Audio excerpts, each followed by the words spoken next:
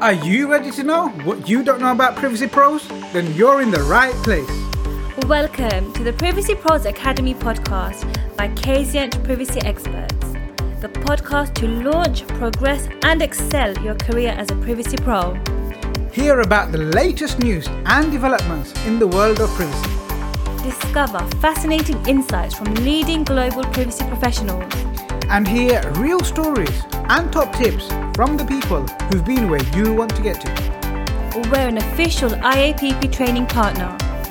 We've trained people in over 137 countries and counting.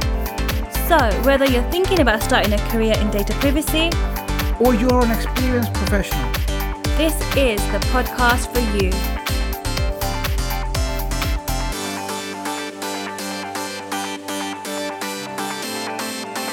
Hi everyone, and welcome to the Privacy Pros Academy podcast. My name is Jamila and I'm a data privacy analyst at Kazient Privacy Experts. I'm primarily responsible for conducting research on current and upcoming legislation, as well as any key developments and decisions by supervisory authorities. With me today as my co-host is Jamal Ahmed, Fellow of Information Privacy and CEO at Kazient Privacy Experts. Jamal is an established and comprehensively qualified privacy professional with a demonstrable track record solving enterprise-wide data privacy and data security challenges for SMEs through complex global organizations. To date, he has provided privacy and GDPR compliance solutions to organizations across 6 continents and in 30 jurisdictions, helping to safeguard the personal data of over 1 billion data subjects worldwide. Hi, Jamal. Hey, Jamila, how's it going? Good. How are you? Fantastic. And I'm always in such a great mood when we have another amazing guest on the podcast. Why don't you tell us who today's amazing guest is? Yeah, so our guest today is W. Curtis Preston, aka Mr. Backup, and he is an expert in backup and recovery systems, a space he has been working in since 1993. He has written 4 books on the subject, is the chief technical evangelist at Druva, a data protection as a service company. He has written 4 books on the subject, the 4th of which is Modern Data Protection from O'Reilly, and it was published in May 2021. He is the host of the Restore It All podcast and the founder and webmaster of backupcentral.com, a website dedicated to backup and recovery. Welcome. Thank you for being here today. Happy to be here. Thank you. And as we always do, we start off with an icebreaker question. So it's Friday. What are you most looking forward to about the weekend? I will get some time to work on my newest hobby, which is woodworking. So I'm officially in the stage that I'm just calling the paying stage, where I just keep paying for things and then trying to figure out where to put them. Yeah, I have to finish that phase before I can move on to the actually doing something phase. What is your first big project that you want to make? I'm going to make an end table for the family room. We actually have some new couches that are slightly, I don't know, less wide. I don't know what skinnier, is that be the right word? I don't know. Anyway, they've left room for some end tables. So that's going to be my first project as an end table. We'll see how that goes. Cool. Let us know. We can attach some links to the pictures in the description of the podcast. When Absolutely. Well, let's see how it goes. I'll be as interested as you are. Is that a hobby you picked up during lockdown, or? It is on the list of lockdown hobbies. Yes. Unfortunately, there are a few. But, I think most people have that view. This is only the latest. Yeah. I wish you very good luck with it. Thanks. I'm sure you'll be excellent at it. Moving on to our data. Hold on a second. Oh, okay. What's your plans for the weekend, huh? Saturday, I think I'm seeing some friends. On a Sunday, I volunteer at a homework club connected to the youth club I volunteer at. So helping kids who have missed school because of the pandemic, helping them catch up. So shouting at kids really on a Sunday. That's what I do.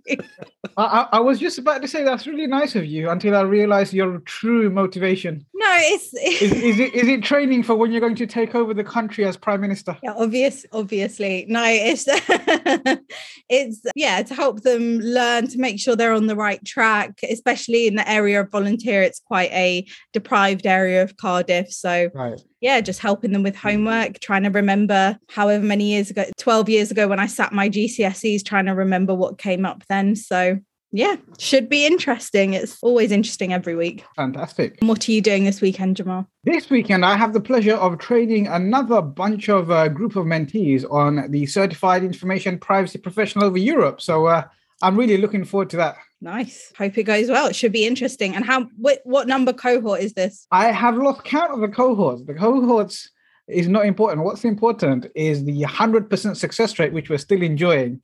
And I'm keeping my fingers crossed to make sure that every single person in this cohort gets everything they came for and really goes and thrives with their career as well. Long may the 100% success rate continue. Amen. Right. So data questions. Curtis, as I mentioned in the introduction, you're known as Mr. Backup. How did you get that name? Backup is an area that most people don't stay in very long. Mm-hmm. It's the job that we often give to junior people, right? He's the new guy. What are we going to give him? Well, we'll give him backups because nobody wants to do the backups. Mm-hmm. And which, by the way, is a horrible idea. I hate that practice, but that is the practice. And that is how I got my first job in IT 30 years ago. And unlike most people, I just never got out of it. I started getting known for having a penchant toward that. And I don't know really where it came, but basically I was this weird person that actually liked backup. So, everybody else just got out of it as quickly as they could. And the next thing I know, I was like, well, I might as well just, go with what you know, and started marketing it. So awesome. Nice. So you found something about backing up data that you found quite inspiring or passionate. And you just said, you know what, I actually enjoy this and I'm going to stick with it. And then you became the best at it. I think I only know one or two other people that have spent their careers specializing in this topic. Most people move around. And so it reminds me very much of something that my dad told me growing up, which was constantly, he would tell me that he didn't care what I became, like in terms of choosing a profession. He's like, I don't care if you're digging ditches for a living, just dig the best damn ditch that you can dig, right? And honestly, backup is kind of the ditch digging of the IT industry. And so, I've just tried to do it as best as I can. I love that. Those values that have embedded into you growing up from your father, and may he be blessed, is one of the values that we really have in the academy. It's the value of excellence. And everything that we do at Kasian and everything we do at the Privacy Pros Academy and the values that we try to instill on all of our mentees across the Accelerator program is that level of excellence. Everything you do with excellence. So it's absolutely awesome to have such a great person with such as yourself, Mr. Backup, here talking about how it doesn't matter what the niche is, it doesn't matter what it is that you do. The most important thing is that you do it with excellence. So thank you for sharing that with us, Curtis. Absolutely. What are some of the common mistakes you see people doing that always makes you go, or cringe? Mistake number one is simply thinking that something doesn't need to be backed up. That's literally the one that I find myself arguing all the time. So it's in the cloud. It doesn't need to be backed up. It's a SaaS service. It doesn't need to be backed up. Or it's just my laptop. I think I could say most companies don't protect their endpoints. They don't back up their laptops. And yet a significant portion of those companies' intellectual property at one point is residing on the laptop. And while you might not lose everything, you will lose the most recent version of important things that your people are working on. I'd say that's number one. And then the number two, and this really goes back to the ransomware thing, is storing your backups in such a way that they can't be attacked by the thing that will hurt your primary. So historically, that just meant sending it off site, right? So we're protecting from a hurricane or, a flood or a fire. But now we have to make sure, and I'll just have to back up a little bit. Historically, it was easy to do that. You had a box of tapes, you handed it to a man in a van, right? And then, he goes away and saves your tapes. Well, now most people are doing disk-based backups. And unfortunately, those disk-based backups, even if they're, quote, off-site, they're possibly running in a cloud data center that is still directly electronically accessible. And so the number one thing that I see people, once they've gotten past that, I need to back up the data part, they get to this part where they do their best. They back up the data, they store it, they even create an offsite copy, but that offsite copy is still directly accessible via the same things that would attack their data center. And mainly what I'm talking about here is ransomware, right? Not only can ransomware just blindly attack your server, just like it's any other server, but there are ransomware products, and I hate saying that name, but that word, ransomware, I don't know what else to call them because they are making money, right? Mm-hmm. There are ransomware tools that are specifically targeting backups, right? They're specifically targeting even specific vendors of backups, right? They have specific attack methods for different vendors' products. So you've got to store your backups in such a way that they can't be attacked by ransomware. That's super useful to know. And I know speaking across the board with so many privacy professionals and with many organizations, you're right. The number one misconception they seem to have is, oh, yeah, we're using AWS, we're using Google web servers, and it's fine. We don't need to back any of that up. It is, like you say, a big misconception. And one of the things that you've highlighted there is that it's actually still important to get it right. So what can companies do, or what can privacy pros do to advise their organizations, advise their clients to make sure that we get this right in the easiest way possible? Well, you protected the information in two ways. One is you sort of have the traditional concept of privacy where you're protecting from inappropriate access, right? That's sort of outside my purview, except to make sure that when you store backups, they are stored encrypted. And at this point, everybody should be encrypting their backups, but I know not everybody's encrypting their backups. So that's number one. And then number two, if you're storing personal information on behalf of other people, that data, this is also included in the GDPR, for example, is that data also needs to be protected from loss. And so in the traditional backup and recovery sense. And so they just need to make sure that all of the data that they're creating or is created on their behalf is protected. I guess the biggest mistake that I'm seeing is that we used to have a negative assumption, meaning I assume that the data is not backed up unless someone proves it to me otherwise. What has happened when we've migrated to the cloud is that people have done the opposite. They assume that it's being protected unless someone proves them otherwise. I just wish they would stop that, right? So I'd like them to understand that basic concept of the 3-2-1 rule, because if whatever you think qualifies as backup doesn't meet that most basic definition, then you do not have backup of that asset. Let me just use a perfect example, Microsoft 365. I think it's a great service. We use it at Druva, right, for communication. And they actually have some really good data protection type features that mimic backup, but they are not backup. And really, it stops at the 2, right? So we have the 3-2-1 rule. They have many, many versions. They have way more than 3. I think the default number of versions for each file in OneDrive and SharePoint is 500. But are they storing it on 2 different devices that are, separate? They don't, right? And someone might argue with me and say, well, that's not true. 365 they have delayed replicas as part of their system, but that's for them because of their service SLA. They want the service to stay up. They do have a delayed replication specifically for their service, but I've asked them directly whether or not I could use that delayed copy for my purposes. And the answer was an unequivocal no. So that doesn't count as a 2. And then certainly if we don't have the 2, we don't have the 1. And so if you look at your service, any of the decent mainstream cloud providers, if you actually ask them the question, do I need to be backing this up? They will straight out just tell you, yes, that is your responsibility. They might provide tools to allow you to do so, but they're not doing it for you on your behalf. And 365 is absolutely not doing it on your behalf. Neither is G Suite, neither is Salesforce, neither are most of these well-known SaaS providers. So just research, stop that positive assumption that it's protected, start a negative assumption that it's not protected, and then just start asking that question. Fantastic. That's been super valuable. And just for anyone who is still very new to data security and backing up, and can we just break that 3-2-1 down just so that everyone is left with total clarity? So what is the 3? What is the 3 that we're looking for? So at least we used to say 3 cop. I've updated that to be 3 versions. So 3 versions of the data over time. And so this is, you have a spreadsheet. And so you're updating that spreadsheet every day. That means today's version of the spreadsheet, yesterday's version of the spreadsheet, et cetera. Maybe it might be today, this morning's version, this afternoon's version, et cetera. It's just 3 versions of that thing over time. The most up-to-date version, the version before those changes were made, and the version before that. So that's just exactly. And to me, that is a bare minimum. And any decent backup system will give you way more than 3. Okay. Right. And then 2, meaning on 2 different media. So let me give you an example of what doesn't meet that. So do either of you use a Mac? Yes. Okay. So you know Time Machine? Yes. Okay, so Time Machine is the thing that you can use to back up a Mac. The way to use Time Machine is you connect a portable hard drive, right? And it'll go, hey, there's a portable hard drive. Do you want us to use it to back it up? And you go, yes, and it'll format it, and then it will send Time Machine backups to that hard drive.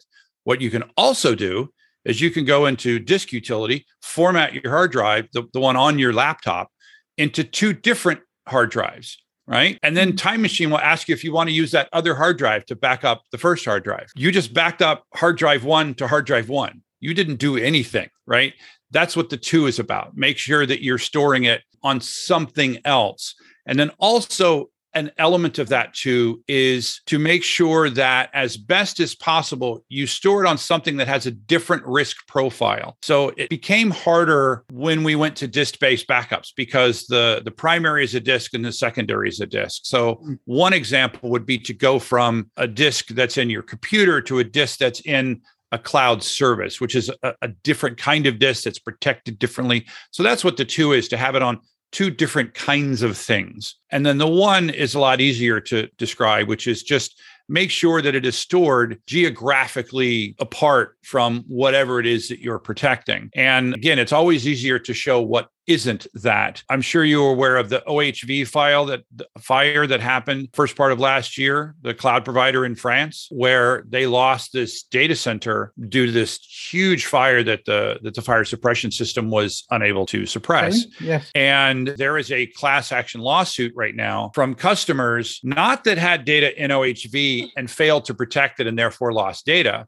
They had data in OHV. This is what they're claiming in the lawsuit. They had data in OHV that they paid for the OHV backup service. And OHV said that the backups would be physically separated or segregated or something like that from the things that they were backing up. Well, apparently, physically separated meant we're going to put it over in the corner. But when this fire took over the data center, it took out the backups as well as the primary. And so that's what that 1 is about, making sure that you're putting it far enough away. And mainly here, we're talking about disasters, natural disasters and fires and floods and things like that. But also in the modern cloud world, that needs to be far away. It's what we call an air-gapped copy. It needs to be stored in such a way that whatever might do damage to your primary, which includes now ransomware attacks, can't spread to that copy. Hopefully that puts that to rest. That was really informative. Thank you. And I was taking notes about what I need to do to back up my the data that I have. So your role at Druva is a chief technical evangelist. What does that entail? This. Fair enough. That was great. This is literally my job, explaining the very technical things of data protection to people that they're concerned about their data. They're not like me and they don't spend their life doing backup and recovery, right? When I say things the way I say, so for example, when I talk about, creating an air-gapped copy, all of the data that if Druva customers, we are a SaaS service that does data protection, right? And data resilience. All of the data that they send to us is air-gapped. So we meet the 321 basic definition. We add a lot of things on top of the 321. But if you're an on-premises data center, you sort of have to manually create that process. If you use a service like Druva, you get that process and many other features just as part of the service. Great. That sounds really helpful. Sounds like I can have Druva take care of all of the backups for all of my clients and not have to worry about it because you're following the 321. It's going to be at least 3 versions. We're going to have it across 2 different media. And if physically they're going to be in separate places. So even if we do have a fire we saw like in Paris and the backups are separated in the corner, it's not going to be all deleted and forgotten about. People can have that reassurance. So tell me, Curtis, who does Druva help? What does your ideal customer look like? So sort of our sweet spot is mid to large enterprise, right? We're not a B2C product, right? There are competitors that go after, are you familiar with the term prosumer? Yes. Okay. So we have competitors that go after the prosumer market and the consumer market. That's not our market. So typically a customer is typically going to have at least, if we're backing up something like 365, it'll typically have something like 25 users and up, all the way up to, we have customers that have hundreds of thousands of users. We have literally the largest companies in the world protecting their laptops and their 365 and G Suite environments. And then somewhere in the middle are companies with, like I said, the sweet spot is say 250, 500, up to 5,000 employees. Really what it's about the size of data that you have. There's no particular market that is, we don't go after a particular vertical because all verticals need backup. We have perfected a concept called a global source side deduplication. I have to explain all those words, right? So deduplication is this concept in backup, which is where we look in your backup and we identify duplicate data within the backup at the sub file level, right? This is not just that file is the same as this file. It's you've backed up this file 5 times and we already have those pieces. We just need this new piece because you added a new row in the spreadsheet. So think of deduplication from that level. And then we do it source side, meaning we do it at the beginning of the process, at the thing we're backing up. We identify the duplicate data before it's ever sent. And then we do that globally across your entire environment. So why does this matter? We charge you for the number of gigabytes that we store on your behalf in S3. By the way, I didn't mention our technology runs in AWS. Okay. And so we store your data. We encrypt it before we send it. We slice it up all into these little pieces, figure out which pieces are new. We encrypt it. We send it up to AWS, store it in S3 on your behalf, which means, by the way, we go beyond the 2. S3 stores data in 3 separate locations. And you get to pick the region, the AWS region that you're sending data to. So we're allowed, we allow you to satisfy data sovereignty laws and that sort of thing. And the idea is that the hardest part of a typical backup and recovery system is the infrastructure. My entire career, I help people build and design big backup systems, and it's a giant pain. And then also we have to add to that is securing those systems has become an even bigger pain. So all of that is now done on the behalf of our customers. They don't have to worry about any of that design. All they have to do is point us at what we need to back up and give us some bandwidth. I like to say, we help our customers get out of the backup business and get into the restore business. That sounds super helpful. So let me see if I've got this right. If I'm a privacy pro and I'm listening to this, and one of the things we've identified is, we need a better solution for our backups. One of the options, if I'm a business that's got around 250 employees, anything from 25, you might actually be able to support, but it might not be the best fit. But anything from around 250 employees plus, if I'm supporting one of those clients, then it would actually make sense to come and have a look at the opportunities that Druva have so that we can outsource all of that over to you. I'll be confident that you have following the basic principles of the 3-2-1 in terms of you're going to take at least the last 3 versions of the document. I can be confident that you're going to follow the 2, as in it's going to be kept in 2 different places, 2 different mediums, and it's going to be in more than 1 physical location. You'll be using AWS, so we get the added security of knowing that Amazon Web Services is actually behind that. And what you're saying is, because of the way the charging or the way businesses are charged in the market, a lot of companies will say, this is how much data you've got, this is the bill for it. What you're saying is you'll actually have a look forensically at the data and say, hey, you've got 10 of the same files. You don't actually need 10 of the same files. You just need this additional part to add to that. And that will save you the space. And then when it comes to restoring it, you don't have to go through tons of duplicate data because you've got exactly what you need and you've taken care of all of that. Does that sound about right, Curtis? Yeah, it sounds about right. I would add that the deduplication, it saves you in 2 ways. One is because we're reducing the amount of data that we're storing, we reduce your bill. And then which is why we can do this service, including all of the infrastructure, at less cost than what a typical on-premises backup system would cost. And then secondly, it also saves you because we do the data at the source side, at the client side. Why does that matter? It reduces by an order of magnitude or more the amount of bandwidth that you need to send us the data. And on top of all of this, we have all of these security layers that go, 3-2-1 is like the very basic definition of a backup. To that, we add all of these security features, things like role-based administration, the concept of least privilege, making sure that in your account, you can specify who gets to do what so that no one person has the ability to destroy your environment. And we also add other protection features, such as if someone that is privileged in your environment goes rogue and deletes a bunch of backups, we actually have the concept of where we're actually able to go in and recover that data for you even if they deleted your backups, right?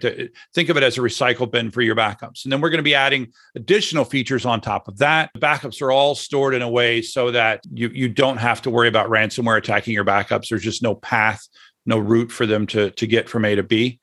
And the beauty is you get all of this design, all of this security, and all of the best practices without you having to worry about any of them. Yeah, that sounds like you've taken a lot of pain away from my shoulders. So if I'm a private professional, I'm thinking about finding a solution that actually helps me to fulfill the obligation. And let's look at it from a GDPR lens. So one of the things I know I have to do is to have to make sure that there is confidentiality, integrity, and resilience. And it's actually available. So you're saying, you have identity and access management in place, so you can restrict it to the people who are allowed to see it. And even then, you're saying if one of those people turns into a bad actor or make a mistake for whatever reason, and something was to go wrong, you can actually be resilient against that, and you can actually recover against that because you have those measures already put in place. You're taking care of all of the security side of things. And in terms of actual international data transfers, I can actually specify if I need that information to stay in Europe. If I'm working with a client in Saudi Arabia, for example, and they need to make sure it stays local, we can actually specify it stays local as well. So we can actually pick and choose where we want that data to stay. So we don't have to worry about any additional security measures that we might have to do for sending it out of the boundaries of whatever the jurisdiction we're in. Correct. We're in almost all of the full AWS regions. About the only one that I know that we have zero plans to move into is China, for obvious reasons. The government has requirements on services that run in the country, and we don't want to meet those requirements, because one of our requirements is that all data is encrypted in such a way so that only the customer can see it, that even if someone got ultimate power, whatever that is, within the Druva environment, they would not be able to see a customer's data. And by the way, some of our competitors that offer services, that isn't true of their products. And that's a requirement in China, right? Is that the government has to be able to see data. And so we're not in that region, but we're in, I think, almost all the other ones. Yeah, no, I'm familiar with the challenges that exist when trying to operate within the jurisdiction of China under the Chinese government. And I did a couple of interviews with the BBC about why Huawei was banned from the UK. It was because of all of these risks that you're saying, where the actual Chinese authorities insist they have to be able to see any access that goes across any kind of Chinese provider, whether it's in China or elsewhere. As long as it's one of those touch points that have something to do with China, then they have to be able to come and knock on the door and say, "Show me what you got." And not very privacy friendly. We can see that China is taking steps towards progressing and trying to meet the standards that have been set by other places of the world. They've recently introduced a very comprehensive piece of legislation to help them to come and join the rest of the world when it comes to protecting privacy and security. And I think they're thinking the right way, right? So we obviously have to say they have been quite immature compared to some other countries which are a little bit more forward-thinking when it comes to privacy. Yeah. But at least we can see they're starting to crawl, and hopefully soon they'll learn to walk, and maybe they'll start sprinting as well. That'd be great. Yeah, I mean, it's certainly a great market, but we have zero interest in creating a service that allows people to see our customers' data, right? So as long as that's not a requirement, I can see us eventually doing that. Absolutely. And as a data privacy professional, I completely respect that right to privacy. A customer has trusted you with something that's valuable to them. It should only be visible to them. They haven't given you something to put on show on a museum. Otherwise, they would have just left it out for anyone to see. And their customers probably wouldn't appreciate that too. So I completely understand that, and I respect that integrity. I have a question for you, Curtis. How did you actually get into data protection? Well, literally, it was the only job I could get, right? I was fresh out of the Navy. I was interested in computers. And my wife actually was working at what at that time was the second largest credit card company, MBNA. I think they actually still have a presence over in the UK. I've seen the letters over there. But they had big banks with big data centers, and that looked amazing to me. As a person who was interested in computers, and basically it was the job I could get. And it's amazing to me. Here it was a $35 billion company, and they handed me the keys to the kingdom. I'd been there like a week, right? we've addressed this issue, but historically, the backup person had the most power in the entire data center. Why? They needed the root or admin password to every server, and they needed the root or admin password to the backup server. So not only could they destroy all of the primary data, they had the ability to destroy the copy of all the primary data, right? And I literally had that power within a week or two of joining the company. And this is why I'm saying it's a really bad idea. And just really all that happened is I went from being the backup guy to being the person in charge of the backup team. And then I left that company to go into consulting, and I got sent to the headquarters of a large oil and gas company. And it turns out, and I was just sent to be a sysadmin. And when I got there, their backups were broken. Right. And so it just sort of, in the beginning, it was literally happenstance, right? And then at some point, I did sort of realize, I think it was the point when I decided to write an article about a script that I had written to back up Oracle, and I published it in a publication called Unix Review, which was, it's long since gone by the wayside. And I got letters, like 75 emails from around the world saying, "Oh, you've opened my eyes, and that I caught the publishing bug. And it was shortly after that I decided to write my first book. And congratulations on all of your publications, by the way. Thanks. That leads me to my next question, actually. So you've someone that started pretty much fresh into backup. You remember the words that your father had given you. I don't care what you do. Make me proud by doing whatever you do and become the best at it. And I can see that you've really invested in yourself, and you've grown and you've become Mr. Backup of the industry, right? What led you to see the value in investing in yourself to be the best you could possibly be, and how instrumental has a mentor been as part of that process of your growth? Well, honestly, I guess it was just that work ethic that my father had taught me. He was a draftsman, a steel detailer. And, everybody was, is it an architect? Architect is sexier than a draftsman, right? It's like, no, he's not an architect. He's this, but he was really good at it. And it still is really good at it. He's still working. And the sort of the self-determination, right? And then also there was, I have a family, right? Met a wife. I live here in San Diego. I met her right after getting out of I met her while I was in the Navy, and we got married shortly thereafter. And then I had 2 kids, 2 beautiful daughters, now a granddaughter. Oh, somebody's got to pay those bills, right?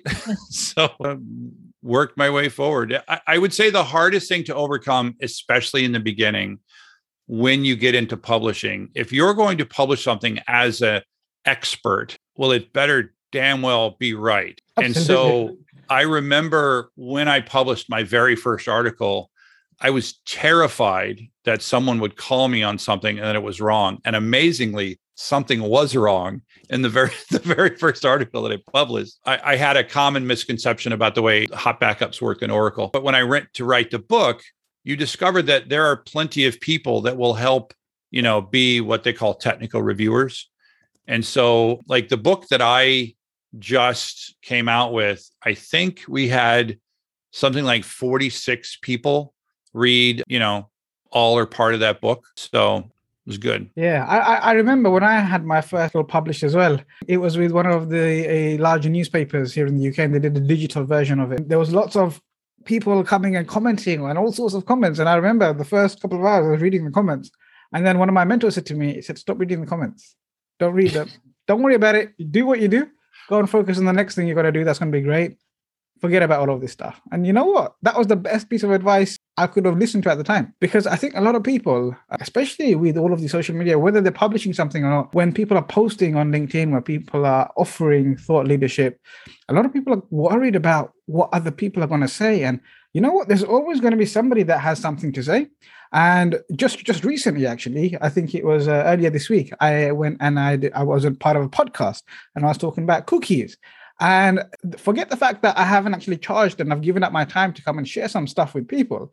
There was somebody who took that podcast and I was like, oh, one of the guys in the podcast mentioned invasion of privacy, and it made me cringe, and it was cringeworthy, and did a whole LinkedIn post about it. So, I mean, it doesn't matter what you do. People will always find something. But how have you as an author, how has you as a professional, how has you as somebody who's at the top of their field had a resilient and strong mindset to overcome those things and still focus on doing what you do and make it motivate you to do even better? Well, I think you have to separate what I'm going to call valid technical criticism, right? Like this thing that you said is incorrect, right? A perfect example, again, is what I said about the way Oracle Hot Backups worked, right? I said that when you put Oracle in backup mode, the write stop to the database. That isn't the way they work. That it was incorrect. When the guy contacted me, I was more than happy to take that valid technical criticism of something I said, and I will correct that. That is fine, right? And I am more, in fact, on my podcast, I'm often stating emphatic things, that are technically my opinion. They're based on my experience, but they're technically my opinion. Like, for example, SaaS systems must be backed up. There are people that disagree with me. I would love for you to come on my podcast and disagree with me and talk to me about your stuff. And you know what? If I'm wrong, I'm wrong. I will change. You have to separate that from you're an idiot, or, you stink as a presenter, or I would have said it this way, right? I remember having a heckler one time, like an actual heckler in a physical presentation, and he kept calling me out. And it can be quite jarring, right? You're up there as the expert, you're presenting, and you have some guy over there that's yelling pants, And I remember he just kept saying things. And then at some point he just, and I was trying to ignore him. At some point he said, after saying many other things, he said, well, if I was presenting, I would da, da, da, da, da, da. And I just stopped. And I said, well, you know what? When you're presenting, you're more than welcome to say whatever you say. But right now I am presenting, so I would like to say what I want to say. What do you think? And it shut him up, right? You have to separate that thing you are saying or writing is technically incorrect from you're a noob, people attacking, because there are also people that are jealous because you're presenting. They think that you're full of yourself, right? You have to separate those attacks on your personal character and whatnot. That's the stuff that I agree with your mentor that said, don't read that type of stuff. I still read comments, but if I see a comment because I participate in Reddit.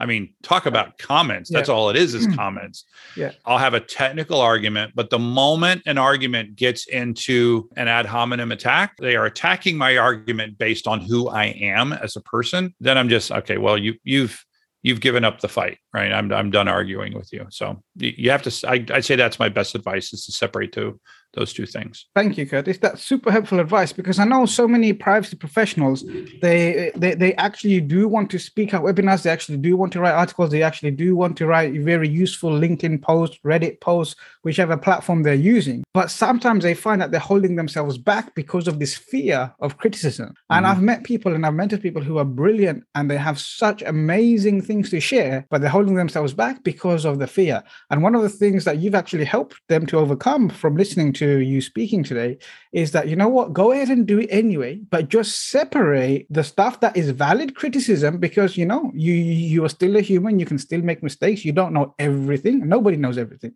So have a look where there is something to learn, take the feedback, make the changes or improve on it next time. But the moment they start attacking you as a person because they're jealous, because they're feeling inferior, because of whatever it is that's going on, just ignore that, move on, and find a way to overcome and be resilient. And sometimes you actually have to meet them head on, a little bit like you did, and make sure that they understand that it's not appropriate. And if they are so clever and if they are so great, then maybe they can go ahead and do the same thing.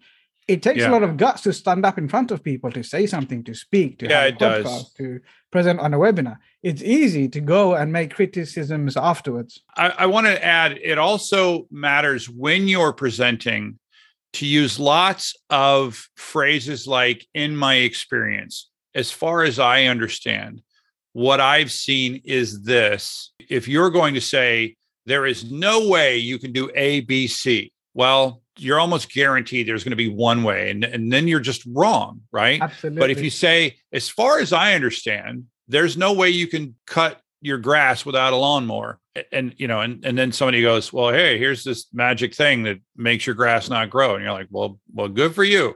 Right. That means you weren't wrong. It's just in your experience, you've never seen that thing. Right. I also, when I'm making comments about, especially if I'm commenting on groups of products, I always say the vast majority of, or, I try not to say all products do this. So you have to be careful of how you say things. There's that as well. Thank you. That's been super helpful. And for anyone who's listening who has been holding themselves back, I'm hopeful that this, having listened to your words of wisdom and advice, will actually help them to go past that and starting to focus on the great things that could happen and how they can really make their careers thrive and how they can really go out and start making a valuable contribution to society so that together we can start empowering businesses to really adopt honest privacy practices. You mentioned your podcast a couple of times, and I know you're the host of a podcast called Restore It All. Tell me a little bit more about your podcast and who it's really ideal for. It is basically a podcast dedicated to protecting data. It gets its name from a parody song that I wrote. That's actually a parody of Adele's Rolling in the Deep. You can actually find a YouTube video. My daughter actually is the singer on the song. She's actually a pretty good singer. Oh, wow. And so the phrase, you remember in the song, you could have had it all in the Adele song. So that's, you could restore it all. So it's a song about a girl that she deletes her data, and then she finds out that her company's backup system is crap. And so she doesn't get her data back. And so she's very angry. So that's what the song was, which actually preceded the podcast. So that's where the podcast name comes from. And it just comes from this idea of being able to protect and restore data. So we talk about backup and recovery a lot. We talk about ransomware a lot. We talk about privacy. We talk about cybersecurity and just anything that's on the periphery of that. And we just try to get, interesting guests. My favorite get of last year was we got Peter Krogh, which is the author of a book called The Damn Book. It's Digital Asset Management. And the first version of that book is where the term, the 3-2-1 rule, came from. So that was a good get. So we just do all of that. I try to explain things in non-technical. It's a technically leaning podcast, but I don't want to leave non-technical people out. So I try to explain anything that's non-technical. My co-host is really good at calling me or another guest if they throw out a TLA, right? A 3-letter acronym, and then don't define it. But it's really just about people that are concerned about backups and encryption and security and things like that. Awesome. That's super helpful. Curtis, our time together is coming to an end. I know you're super busy and you've got a lot of things to do. What we usually finish off with is the host gets asked a question. So you have the opportunity to ask me a question. Over to you. If I could say one thing and then ask you the question. One thing I forgot to mention is if people are interested in Druva, we do have a webpage, druva.com/podcast. They'll find something just for them there. My question for you, sir, is how many of those books behind you have you actually read? So this behind me, if I'm honest, is not actually my bookshelf. It's actually... It's a screen. It's a screen. Right. My bookshelf is back in my bookcase over there. And gotcha. I think I'm going to be honest. From my current book collection, I've probably read about 40% of the books I have. Yeah. One of the challenges I have is I'm a prolific book buyer. So when I'm speaking to my mentors, when I'm speaking to people that I respect and they're recommending books to me, I will add them to my Amazon and I will buy them straight away and I will have them. Oh, really? The challenge is time. Time is a big challenge. So I don't get through them as quickly as I would like, but I am an avid reader. I do love reading books. One of the books I'm reading right now is actually super interesting. It's actually called Tribe. It's funny. It looks like you're looking at the bookshelf. Yeah, it's called Tribe of Mentors, and it's by Tim Ferriss, the guy who wrote the 4-Hour Workweek. And it's really interesting. It's because it's a collection of the people that he's interviewed on his podcast, and he's taken the best bits out. So you can pick the book up and you can actually read any story and it makes sense and you don't have to follow it cover to cover. So I find that, when I haven't got time to read for about half an hour, as long as I pick that book up and I read a little bit of it, I can still tick the box off at the end of the day when I say, you know what, today I've actually added to my mental knowledge. Yeah, I actually like audiobooks. And I find that if I'm like you, if I buy an actual printed book, it often will sit there a long time. But an audiobook, I can use it while I'm doing lots of other things. For example, woodworking, I mentioned there, I can just listen to that. And so I find I get more content into my brain that way. But, different people are different, Yeah, exactly. Everybody has a different learning style, and not everyone is like me. Many people like you can actually multitask. For me, I can only focus on one thing at a time. Like my wife will tell you, sometimes we're driving and I'm having a conversation with her and I'll miss my turn because I'm so fixated on the conversation. So for me, my learning style is I like to read. I'm very auditory digital. And it's really interesting what you're saying, because we started the Privacy Pros podcast and it went out as an audio file, as all podcasts do. And recently, I did a couple of polls on LinkedIn following some of the things I've been learning about how different people learn. So at the Privacy Pros Academy, one of the things I try to do is, regardless of what preferred lead representation or learning system somebody prefers, I try to communicate to them in all ways so they get a fully enhanced learning. And whether you're someone who's visual, someone who's auditory, or someone who's actually kinesthetic, you will get the most out of the session, and I touch all the touch points. And one of the things that led us to come to was that, you know what, so many people are actually visual learners, and they might not necessarily listen to the podcast, but they would actually watch a video of us talking. And that's why we also are putting these videos or these podcast recordings out as YouTube, which is why we have the cameras on. I have done the exact same thing as what you just described on the Restore It All podcast, literally as of a few weeks ago, for the same exact reasons that you said. That's amazing. Curtis, it's been an absolute pleasure speaking with you today. You as well.